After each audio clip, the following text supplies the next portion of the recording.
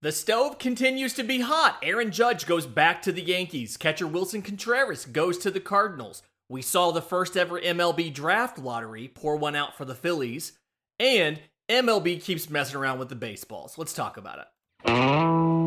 You are Locked On MLB Prospects, part of the Locked On Podcast Network. Your team every day.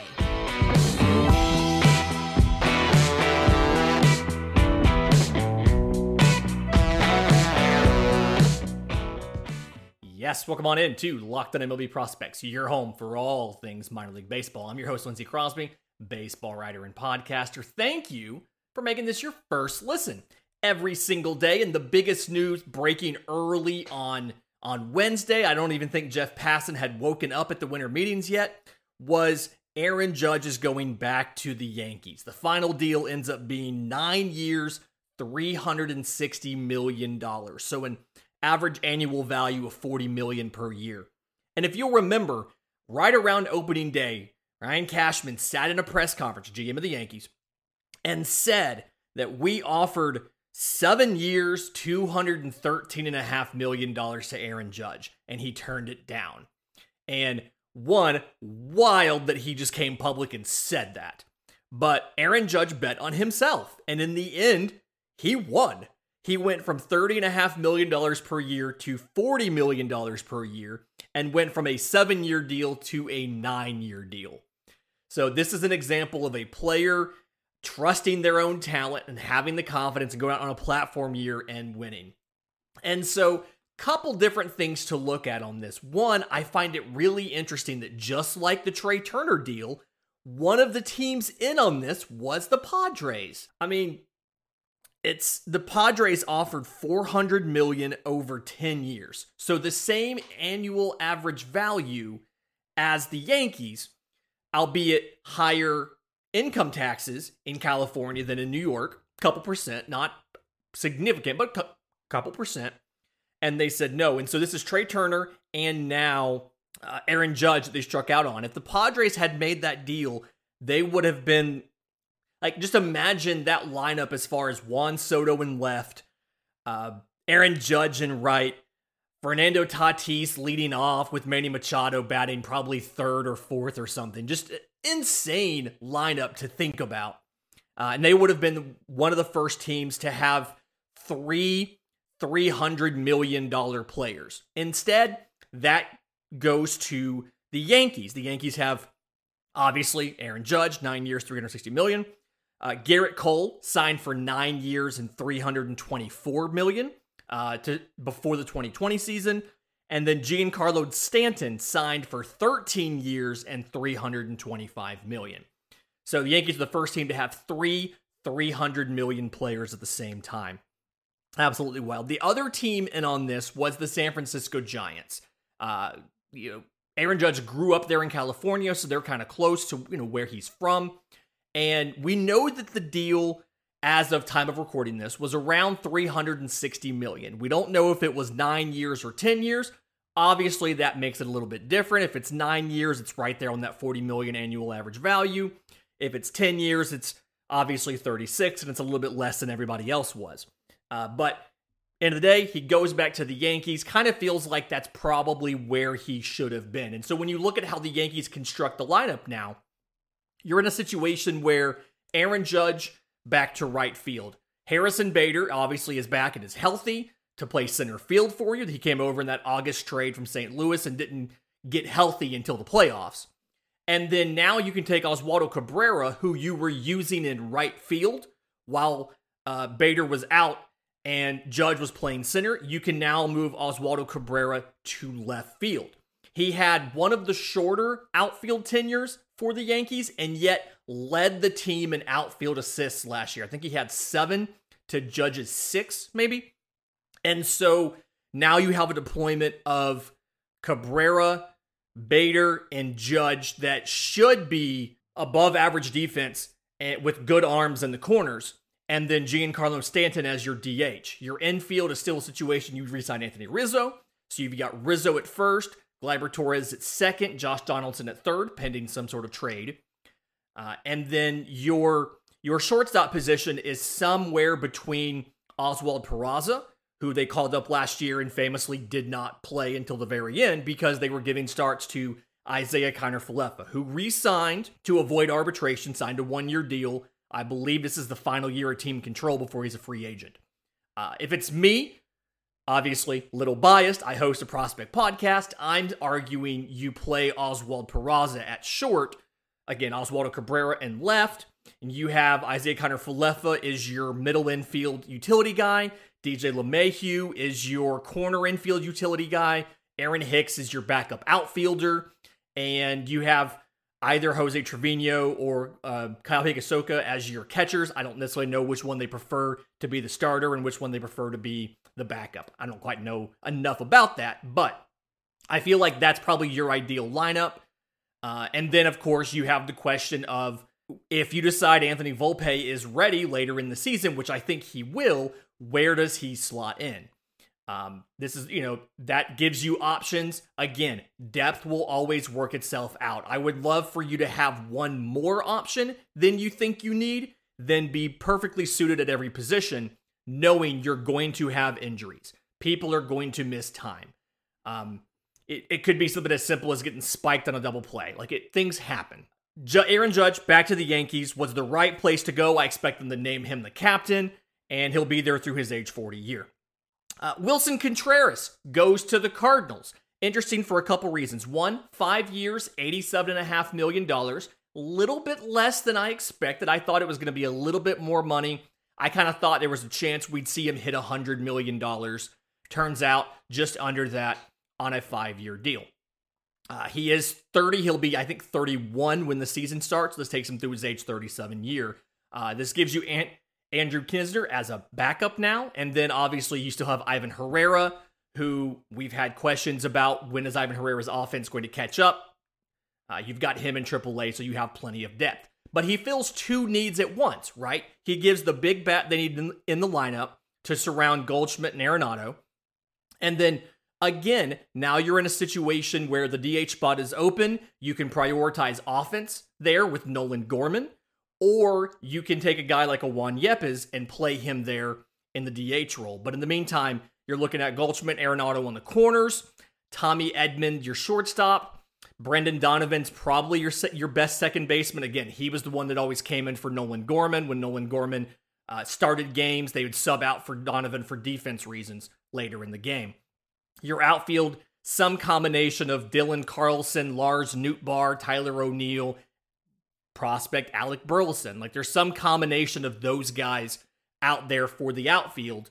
You have your four, your infield utility guys. Juan Yepes can play corner outfield and corner infield. Obviously, Nolan Gorman can play first and third. Used him at second. Don't know if he'll be DH or if he'll actually be there. And then Paul DeJong can play in your middle infield. So you've got options all around. And then this doesn't even talk about third baseman and outfielder Jordan Walker, who I've been talking about for a while. I expect to be one of the breakout players in 2023 and contend for Rookie of the Year in the National League. So plenty of options. Again, depth will work itself out. I would imagine, unless he absolutely crushes in spring training, you'll see a situation where Jordan Walker will stay down until just after the Super 2 deadline, unless they truly believe that he's going to contend for Rookie of the Year, him and Corbin Carroll, because then if you finish first or second in Rookie of the Year, you can get draft pick compensation for it. So there's a scenario where they are incentivized to go ahead and let him start the year and figure out who in the outfield is left out because we need to get Jordan Walker in the lineup. In just a minute, I want to get to the first ever MLB draft lottery and look at some of the winners and some of the losers. But first, today's episode is brought to you by our friends at BetOnline. BetOnline.net is your number one source for sports betting info, stats, news, and analysis. You get the latest odds and trends for every professional and amateur league out there. Football, college, and pro. The bowl games are coming right now. The NFL's in the stretch of the playoffs. Basketball, men and women, college and pro. College basketball season is picking up. You'll see conference play starting around the first of the year. Soccer, the World Cup, they're still finishing that up right now. And the esports at BetOnline.net. And then if you want to stick to baseball, if you're a Yankees fan and you knew that Aaron Judge was going to come back to the Yankees, if you had bet on it at BetOnline, they moved the Giants to the favorite about a week and a half or 2 weeks ago. And so you could have made some money by going out there and betting on free agency. They still have props out there for Dansby Swanson and Carlos Correa. You can still go out and bet on those and what team they're going to go to next if they don't re-sign with their original organizations. So head to the website today or use your mobile device to learn more about the trends in action, because BetOnline is where the game starts. Okay, we saw the first ever MLB draft lottery. The way that this worked is we took the 18 non-playoff teams and everybody had a chance to get the first pick. Very similar to how the NBA does their lottery. So the three worst records were the Nationals, the Athletics, and the Pirates. And they each had 16.5% odds of getting selected. The playoff teams were done in a new system that combined postseason finish, revenue sharing status, and regular season winning percentage instead of just reverse order of finish. And so there's some winners and some losers in this. The Pittsburgh Pirates get the first pick. So they are primed to take either a top hitter or a top pitcher. Dylan Cruz of LSU, the outfielder if it's a hitter. Chase Dollander from Tennessee if it's a pitcher. Your number 2 pick, the Washington Nationals. But the Oakland A's are one of the big losers here. They had the second worst record in baseball. Same odds as 2 other teams to get the number 1 overall pick, and yet they fell down to 6. And you have to remember here, it's not just where you pick in MLB, it's also the money that's there in your bonus pool. So a couple reasons why you have teams that lose. The Royals, for instance, they're losers because they fall to number 8. And this is a 7-player draft. Every draft, there's that first tier of talent that this is the top guys. The Royals fall just outside of that top tier. In 7-player draft, they're number 8. And so unless there's an unexpected pick, like how we saw Kumar Rocker go so early last year, then the Royals are in danger of not getting one of the top talents.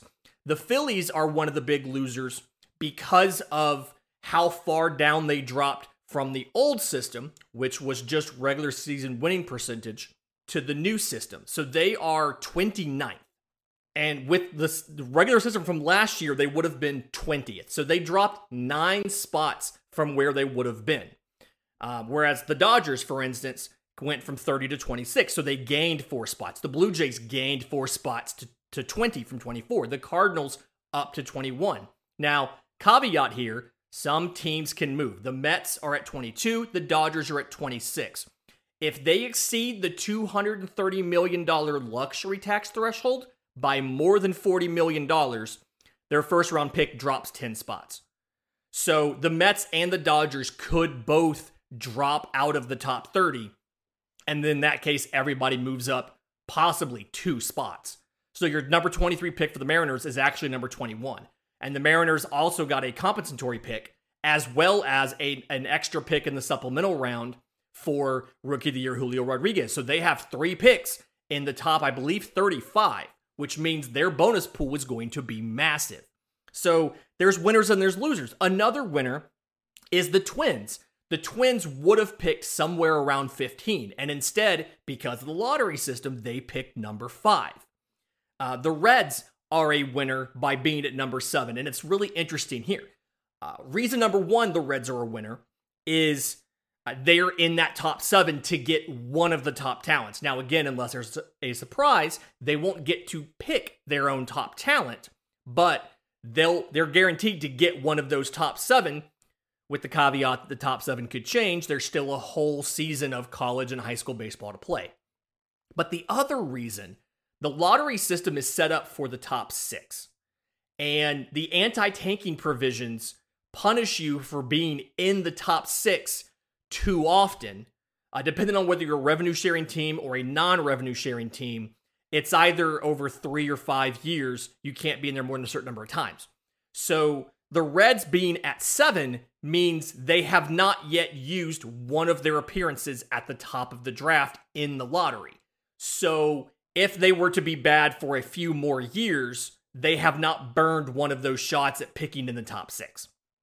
So worked out well for there. And if you're looking at the pitchers and the hitters, that might go. I mentioned it, but the number one player as of now going into the college season is outfielder Dylan Crews of LSU.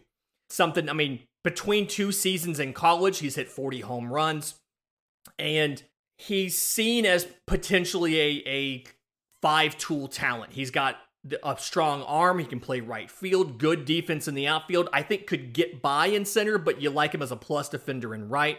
The power potential is there. He can hit for average, as you know, having a strong arm. You've got all 5 tools that are potentially there. Behind it, some of the other top picks, and we'll do a full, mock draft preview next week now that everybody knows where they're picking. But shortstop Jacob Gonzalez of Ole Miss is one of the top position players, seen as a high floor because he's a good defender with good contact ability. Over 2 seasons in the SEC, including a national championship year last year with a 316, 424, 560, 30 home runs.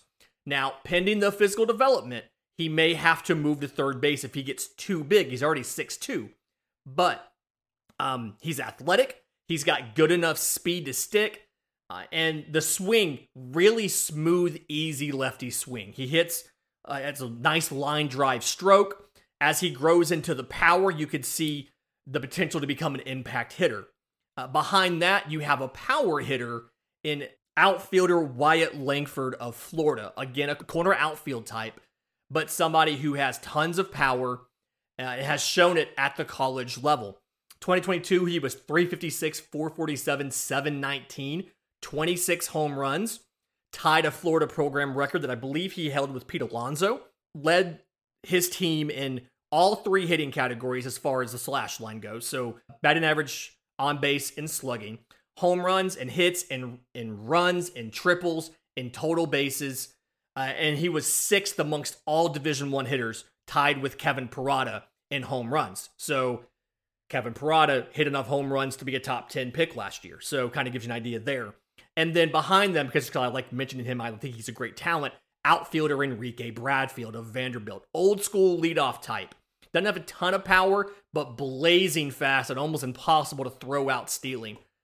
If you're looking at pitchers, couple options. Chase Dollander out of Tennessee, plus stuff across the board. Fantastic 70-grade fastball command. The comparison that you're seeing, and I don't do comps, this is from other people, from scouts, from things like that, is a young Jacob deGrom, as far as what his arsenal is, his command, and what he could develop into. Right-hand pitcher Rhett Lauder from Wake Forest is another guy that is notable for not only being very accomplished, but we've talked about this before, those Wake Forest guys, that Wake Forest pitching lab, they come out very good.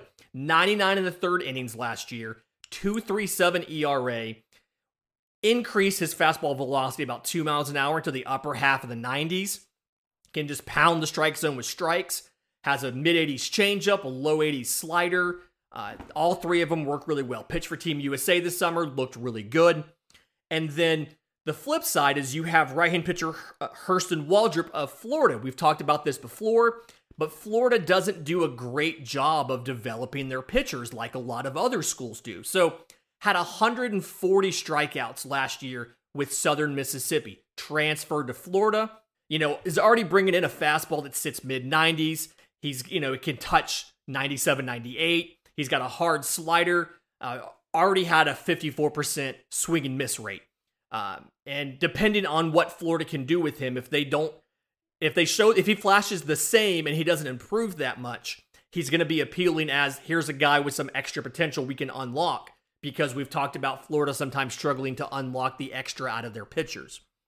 In just a minute, I want to get to some of these shenanigans that we've seen with the baseballs, the actual baseball that you play with, off of a new report that just came out right here on Locked On MLB Prospects. And we're back.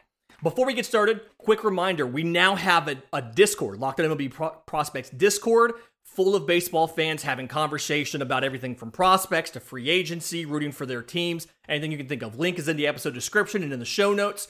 Free to join, come in there, hang out, gives us a place to be if Twitter implodes one day.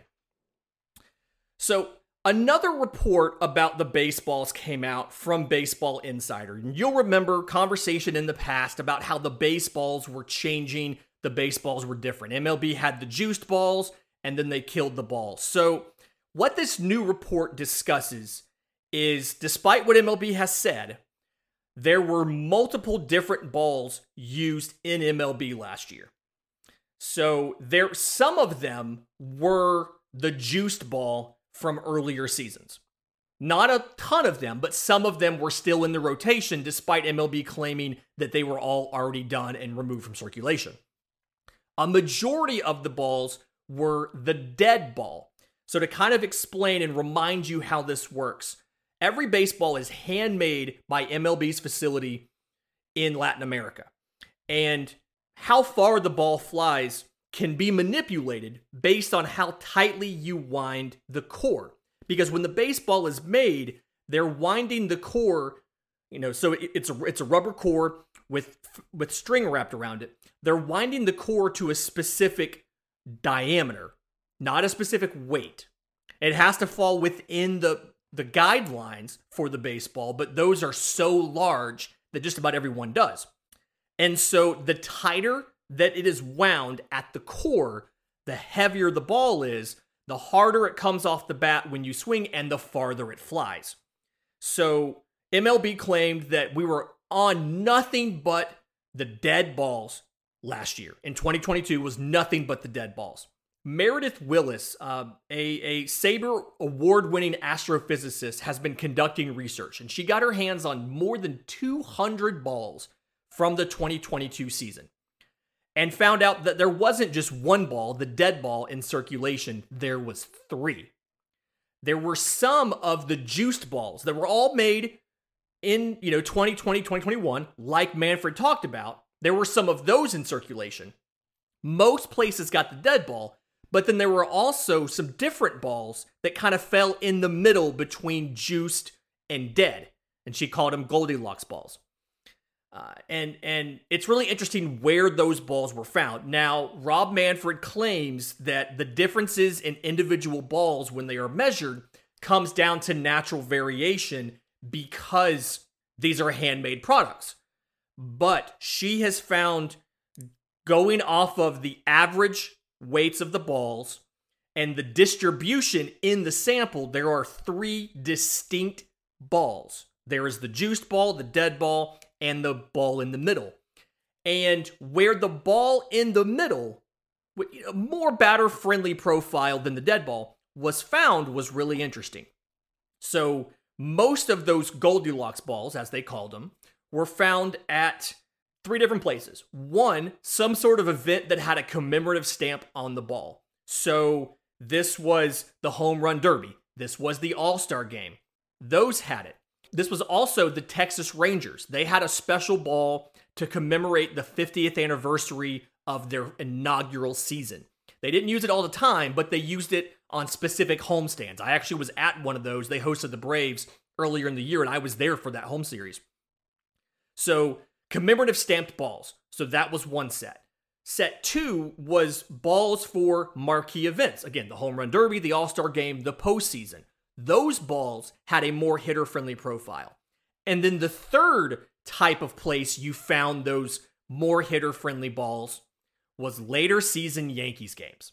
And so the obvious implication here, the obvious suggestion is that MLB fed the Yankees juiced balls. Now, I think there is a reasonable explanation because MLB used special balls for the Yankees that had some preliminary markings on them for authentication. They used invisible ink and some other things. The idea was if Aaron Judge hits his 61st home run and a fan catches it and offers to sell it back to the Yankees, they need a way to make sure that the ball he is offering to sell is the game-used ball and not one he pulled out of his pocket.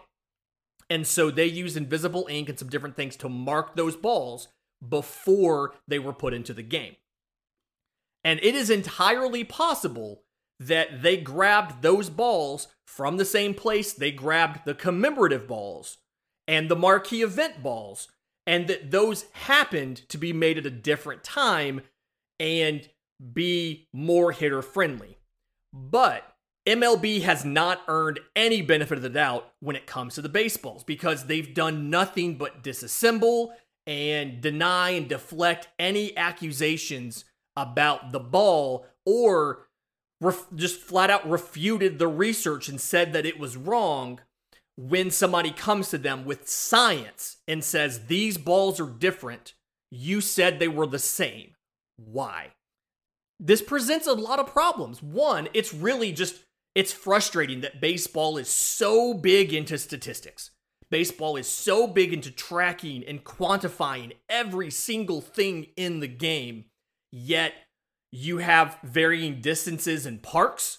I mean, you have some parks with incredibly short, the pesky pole in Fenway is like, I think it's under 300 feet for a home run down the line.